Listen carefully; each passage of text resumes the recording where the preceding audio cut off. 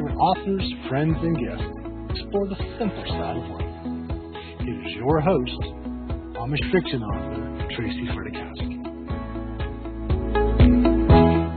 Hey there, welcome to another episode of Buggy Talk. I'm your host, Tracy Fredakowski. Each week I bring you the story behind the stories along with the storytellers. For this week's episode, we have Laura Bradford, a national best-selling author of more than 36 books. Her latest title, Her New Story, is what we'll be chatting about today. All right, Laura, we've got just one more minute. Let's give our viewers just a few more seconds to hop on board, and then we will get started. But did you have a good day? I did. I had a nice day. Oh, getting, shouting out the fact that the book is out and just seeing posts on Facebook and putting posts on Instagram and, all the busyness of a new book.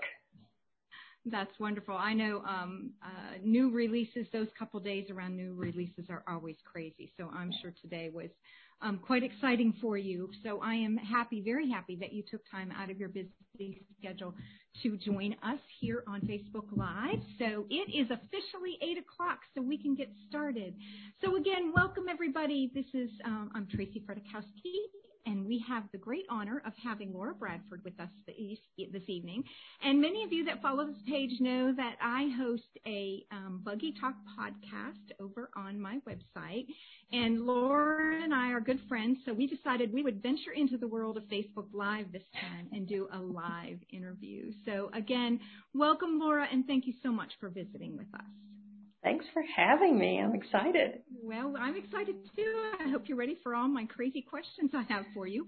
But I know that you have a lot going on. I know that unfortunately you're taking care of an elderly parent, so that keeps you running back and forth a good bit. I know that you're building a house. Yeah. You just released a new book, so I know you're busy there. And today is the official launch day of Her New Story. And I have to tell you, I finished it just last night. I read it, most of it. I started it a couple weeks ago, and I'm in the deep into a deadline that I have to make for September 15th.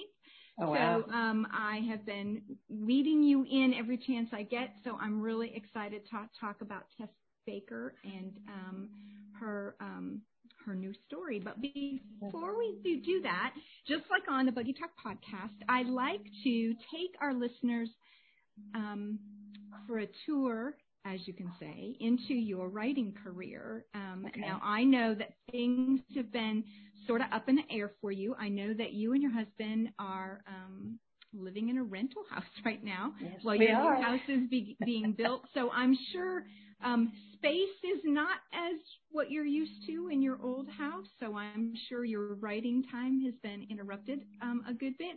How about you tell us to begin with what your work schedule is like, or your writing schedule is like these days? Well, these days it's pretty much non-existent, but normally, which hopefully it'll be back again soon, I'm a morning writer. That's when I am the most alert. So I like to be sitting at my computer by about 8:30. And it's okay, about 8:30, and I can go till 2, 2:30, 3 o'clock, and then I stop being as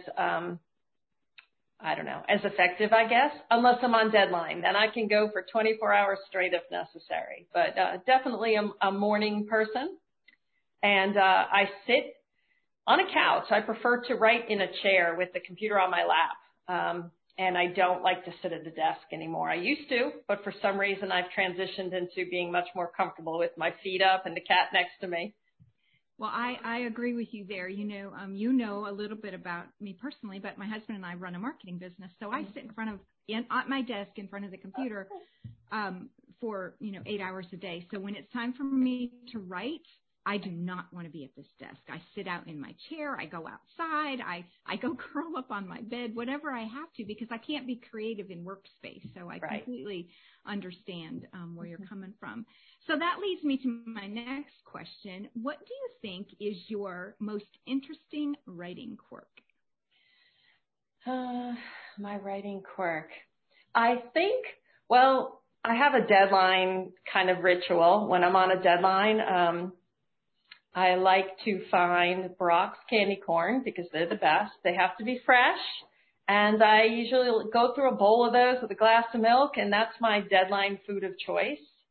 And I don't know if this is necessarily a quirk, but I think the part of writing that always takes me by surprise is if I'm writing something and maybe 2/3 of the way into the story, I come up with something that I think, wow, this would really enhance this. And I start to write it into the story for the remaining third with the plan that when I go into edit mode, I'll work it into the first 2/3 of the book. And what I always find fascinating when that happens is that when I circle back around to edit, it's usually already in there.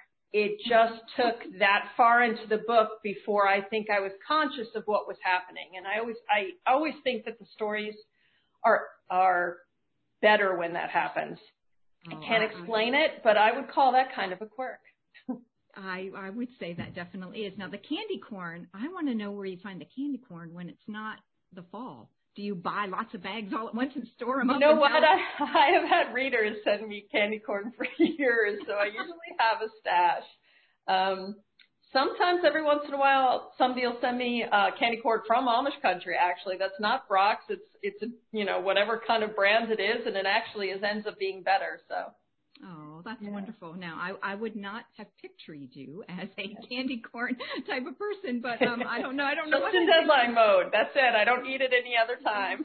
No? Oh, well, I'm sure your dentist appreciates that. Seriously. So I have to ask you, I know that you've been writing for a really long time, and you have over 20 books, I believe, if not 36. Yeah, I was going to say close to 36. So over all of those years, I am sure you have gotten a lot of reader feedback, and you have your we all have our little cronies, if you want to call them, which I love my cronies. I love the readers that go back for, multiple books. But I have to ask, what are some of the most interesting emails or letters you've gotten from your fans? Oh, wow. I think, the ones where somebody tells you that your book helped them through a tough time. Maybe they were sitting in a hospital room with a sick spouse or a sick parent, and how your book helped them escape. That always kind of takes me by surprise, but it's always in a good way.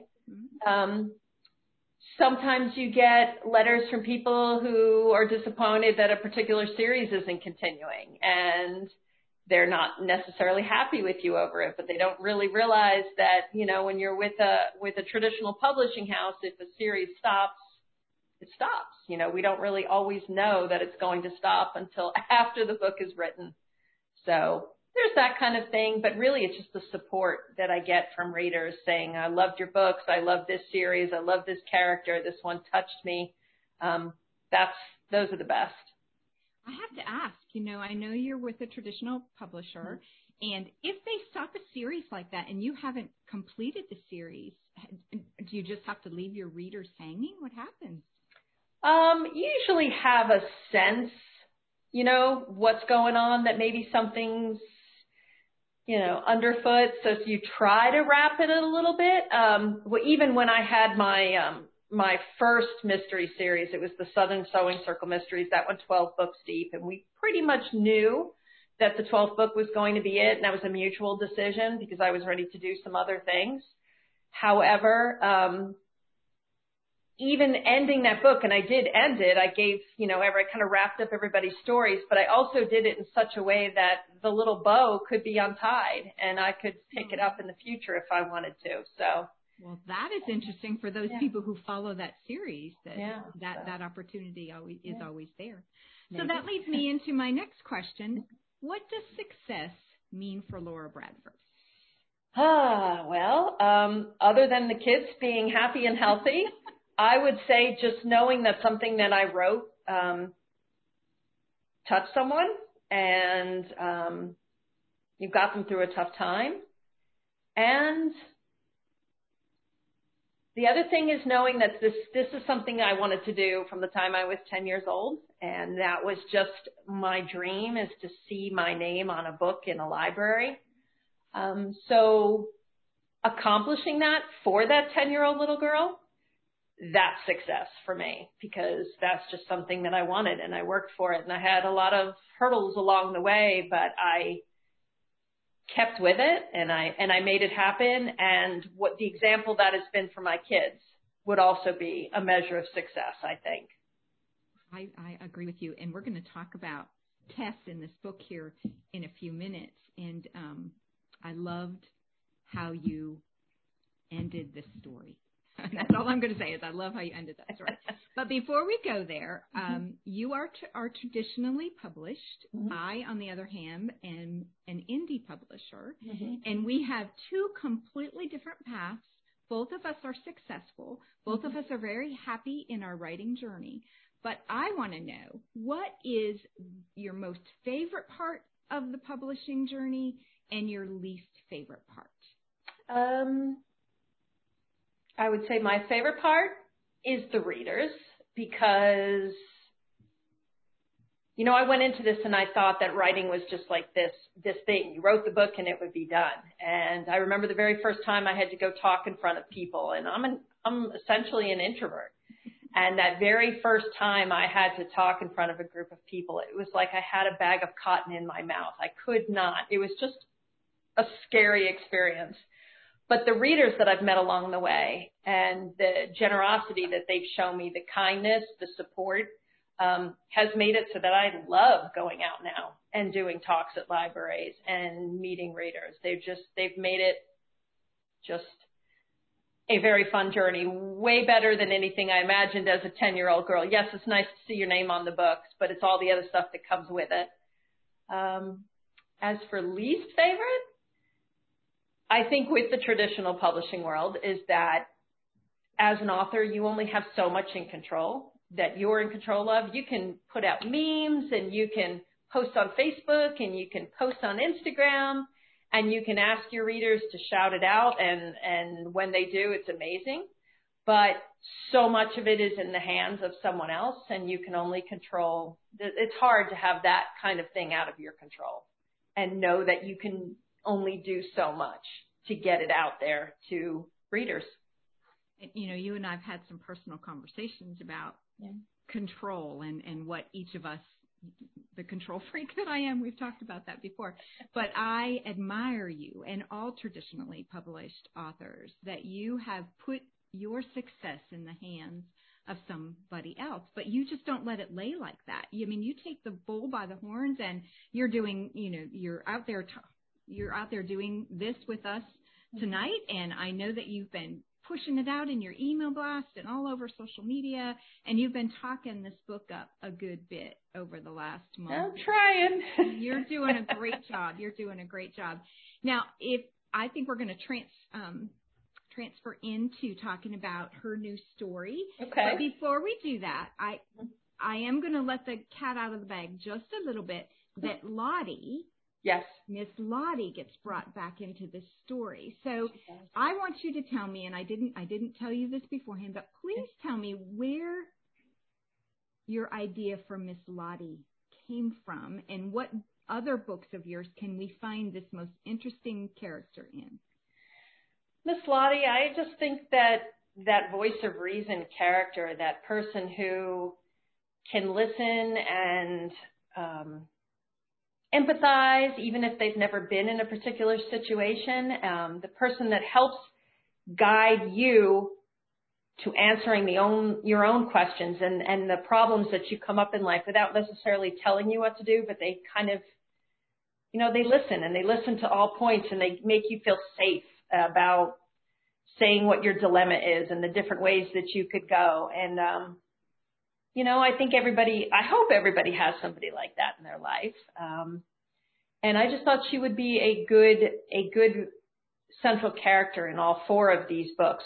Of course, you do not have to read one book, or you don't have to read all four of them, because every main character is always a new character. Miss Lottie is just kind of like really kind of a small background character. However, she has a lot of importance. So She has a lot to say in very few words, is the yeah. way I put it. So tell us real quick the names of the other 4 books that we can. Okay, the first one was Portrait of a Sister. What was it? Okay, her. Portrait of a Sister is the first one. The second one is A Daughter's Truth. The third one was Piece by Piece, which actually I have right here. The rest of my books are in the storage area, but that was the one from last year, Piece by Piece, which is actually one of my favorites. And then the one that came out today, which is her new story. Piece by piece, I cried and cried and cried over that story. But I loved that you brought her back. I'm sorry, I can't remember her name. You brought what was her Danielle. name? Danielle. You brought Danielle back into her new story. And I have to tell you, so Tess Baker is the main character in her new story, and everyone that's listening, you are going to read this story, and you're going to hear Laura's voice in Tess Baker. So every time, because Laura and I spend a good bit of time together, and we talk a good bit, I could hear Laura's voice in Tess's story. Now, I know that Laura has a journalist background, so Tess is a journalist. So I related with her because I heard your voice in my head every time she spoke. So I really enjoyed that. So thank you. So let's talk a little bit more in depth about this particular book that just released today. What do you hope your readers will take away from this story? I think the main thing is that, we all are hurt at some point by somebody. Somebody we thought was a friend, maybe a colleague, even worse, a family member, where, you put all this trust into somebody and they hurt you with it. And the instinct, I think, is to pull away. And sometimes we doubt ourselves and we start second guessing our judgment. How could I not have known? How could I not have seen this? And sometimes in some people that makes them kind of pull away and not want to open up to new people because you're afraid you're going to get hurt again. And you start to really kind of, you're doubting yourself so much. But I think that when we close ourselves off like that, we're doing more harm than what the original slight was. And I think we just have to learn, and hopefully that you have hope and trust and you move forward and, believe that it's going to get better, it's going to be better, or the best thing is still yet to come around the corner. Exactly. So. And we've all been there. We've all been in Tess Baker's shoes at one point in our lives. So I know what the significance of her new story is because I read the book. So I'm not sure how you can give us the significance of the title without giving the whole story away. But do you think you can? I think I can. Okay, good. She's this reporter, and just to give a little bit of a background about her, she was married, she's young, and she walked in on her husband with her best friend. And so, when you think about the betrayal of that, not only her husband, but this girl that she grew up with, that was her maid of honor, that they were friends in college, and just, not only did you get hurt by one person you loved, you got hurt by the 2 most important people in your life. And so she throws herself into her magazine job, and she just thinks that that's going to make everything better. And she goes to work expecting to be sent off on one of these special assignments this magazine does with 4 of their reporters, and they send them on location somewhere, and they're exciting, big splashy stories. But that's not the story she gets because she made a misstep at work, and her boss is angry at her and doesn't trust her with a big, huge story. So he sends her to Amish country, which is not what she wanted at all.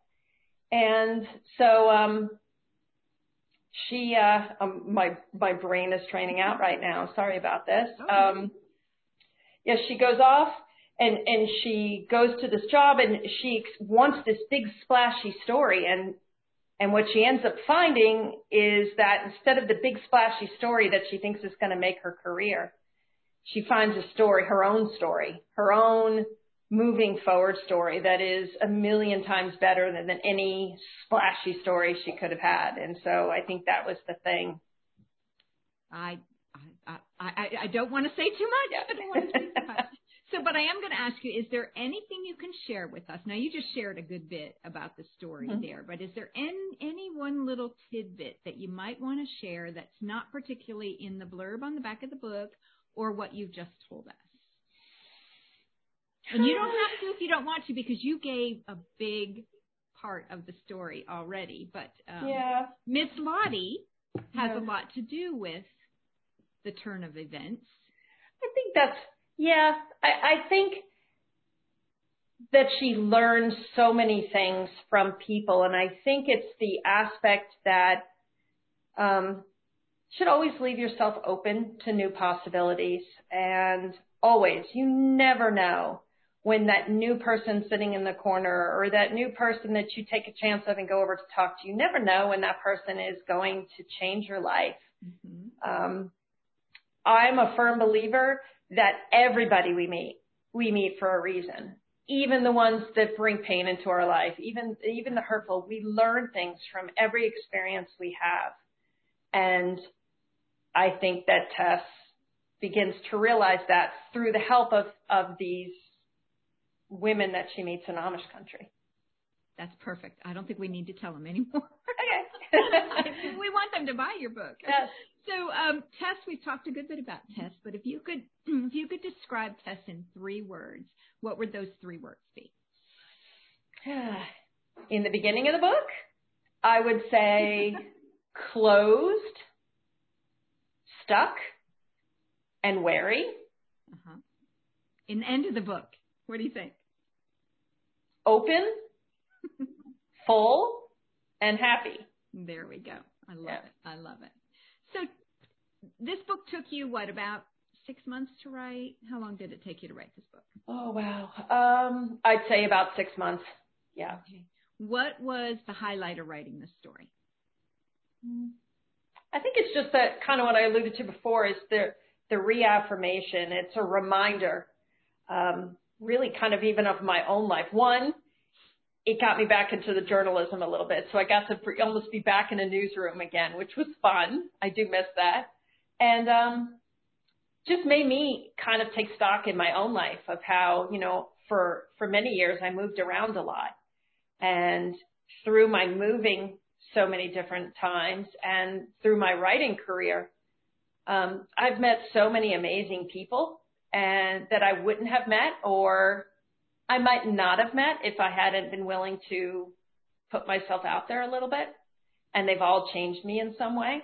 So it was just kind of fun to revisit that while creating Tess. And that's probably why I heard your voice so loudly when I heard Tess speak, because you were reliving some of your own past experiences. So maybe that's why. Maybe that's why I kept hearing your voice. So thank you. So I like to ask our authors to read, the first page or a couple pages. How do you feel about that? I'm good. I actually have a spot that I think would be kind of fun. It's only about half of a page, so it won't be too long. Nope. But go ahead. This is very early in the book. I think it's like chapter 2, maybe. No, it's chapter 1, apparently. It's after Tess gets the assignment to Amish country that is not what she wanted at all. And she's talking to Murph, which is a fellow reporter. He's like her mentor there. He's seasoned, a little bit crusty, but she just admires him. And he tells it like it is. So she just found out she's going to Amish country, and that basically as a punishment. So she says to Murph, "Where was I supposed to go?" she asked. "It doesn't matter." "It does to me." "You really want to know?" he asked. "Yes. You were going to Belize to cover the efforts being made to transplant living coral to those places where it's dying off." She blinked against the tears born on his words, at a reality that was supposed to be but now wasn't. "So instead of going to Amish country?" she asked, her voice raspy. "How is that fair? They couldn't be more night and day from each other." "You're right, they couldn't be. Closing her eyes against the image of marine biologists and the stories waiting to be told, she forced herself to breathe, to steady her voice. Do you think it's too late to still go there instead? Yes, Tess. It's too late, trust me. But Amish country? There's no juice, no splash to be had there. And there's most definitely nothing that'll get my name on a plaque out in the lobby. Maybe juice isn't always what's needed, Tess. Maybe, just maybe, there's a group of readers who will find that lack of juice refreshing. People need light and good too, Tess. And the Amish? He pulled her assignment sheet in front of him and silently perused the details. Could be an interesting counterpoint to life as we know it today if you opt to go that route. Do you really believe that? She asked. He pushed the paper back in her direction and shrugged. Doesn't matter what I believe, or what you believe either. Because unless you've got another job offer or a trust fund stashed away somewhere, this assignment in Amish country is what you've got. So that was perfect. I have to tell you, I have an uncle who is a lot like Murph, so I pictured him in the story. And I have to say, I half expected Murph to show up with some connection to Amish country. But the ending was perfect. The ending was perfect. But I half expected you to pull Murph back into some connection. I loved Murph. Yeah, I really liked him. Did you have a boss or anybody that you modeled him after? Probably not the crustiness, but I did have a boss in my very first journalism job as an intern in college, and he changed my writing in a lot of ways. You know, I used to write on paper, before anytime I'd write on paper, and he basically told me the first day on the job, don't do that. He said, write it into the computer. And there was so many things that he taught me about leads and pulling people into the story. And I learned so much from him, just as I think that Tess learns a lot from Murph. But the thing is with Murph, she learns just as much, I believe, about life from him as she does writing. So I couldn't agree more. And just to give his personality a little bit, Murph is like a smoker, a coffee drinker, a little gruff around the edges. Yep. So he was the perfect character. You painted a vivid picture of him. Yeah, he was fun. You did a great job.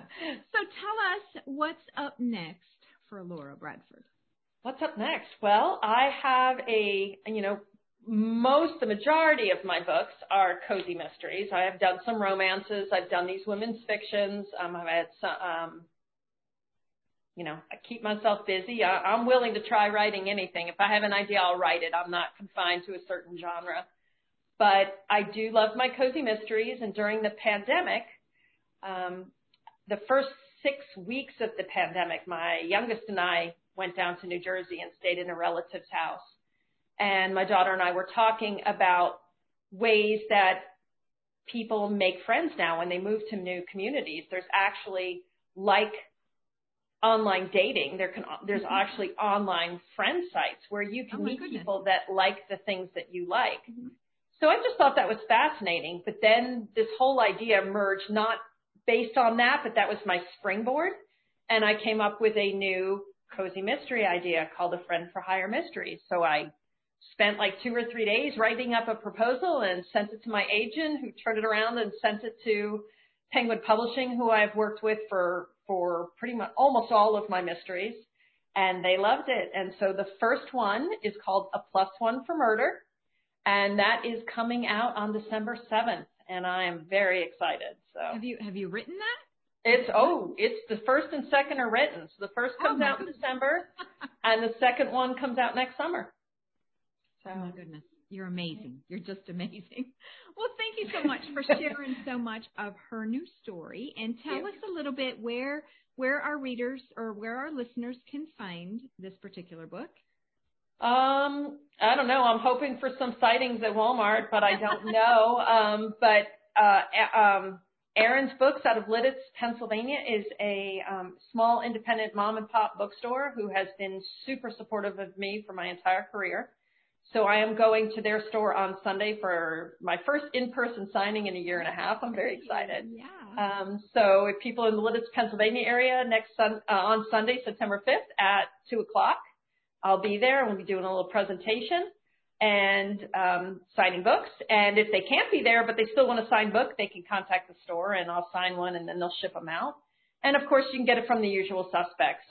You can order from your own indie store, Amazon, Barnes and Noble, I think Target.com, Walmart.com, all of those.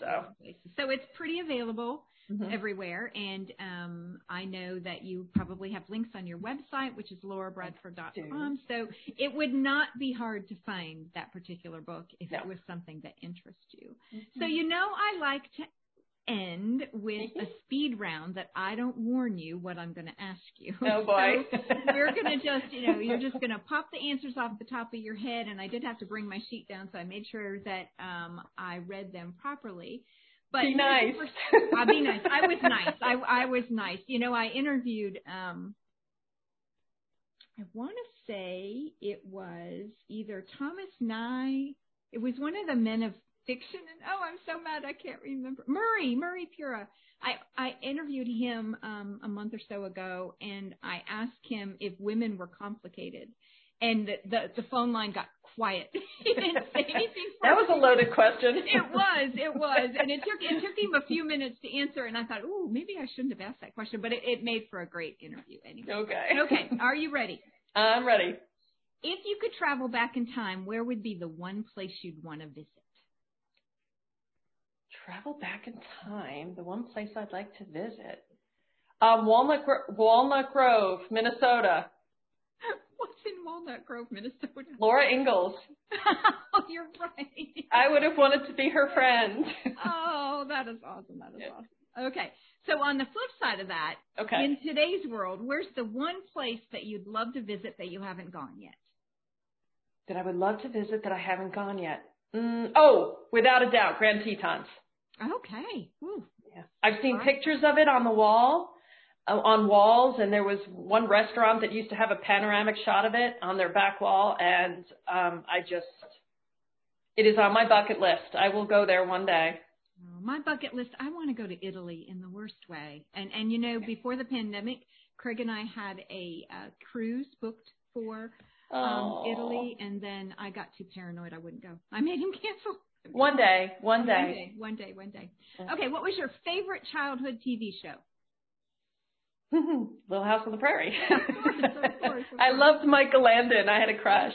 Did you cry when he died? I cried when Michael Landon died. Yes, I did think it was very, very sad. Yeah, that was sad. Mm-hmm. Okay, your last Halloween costume. Oh. Ooh.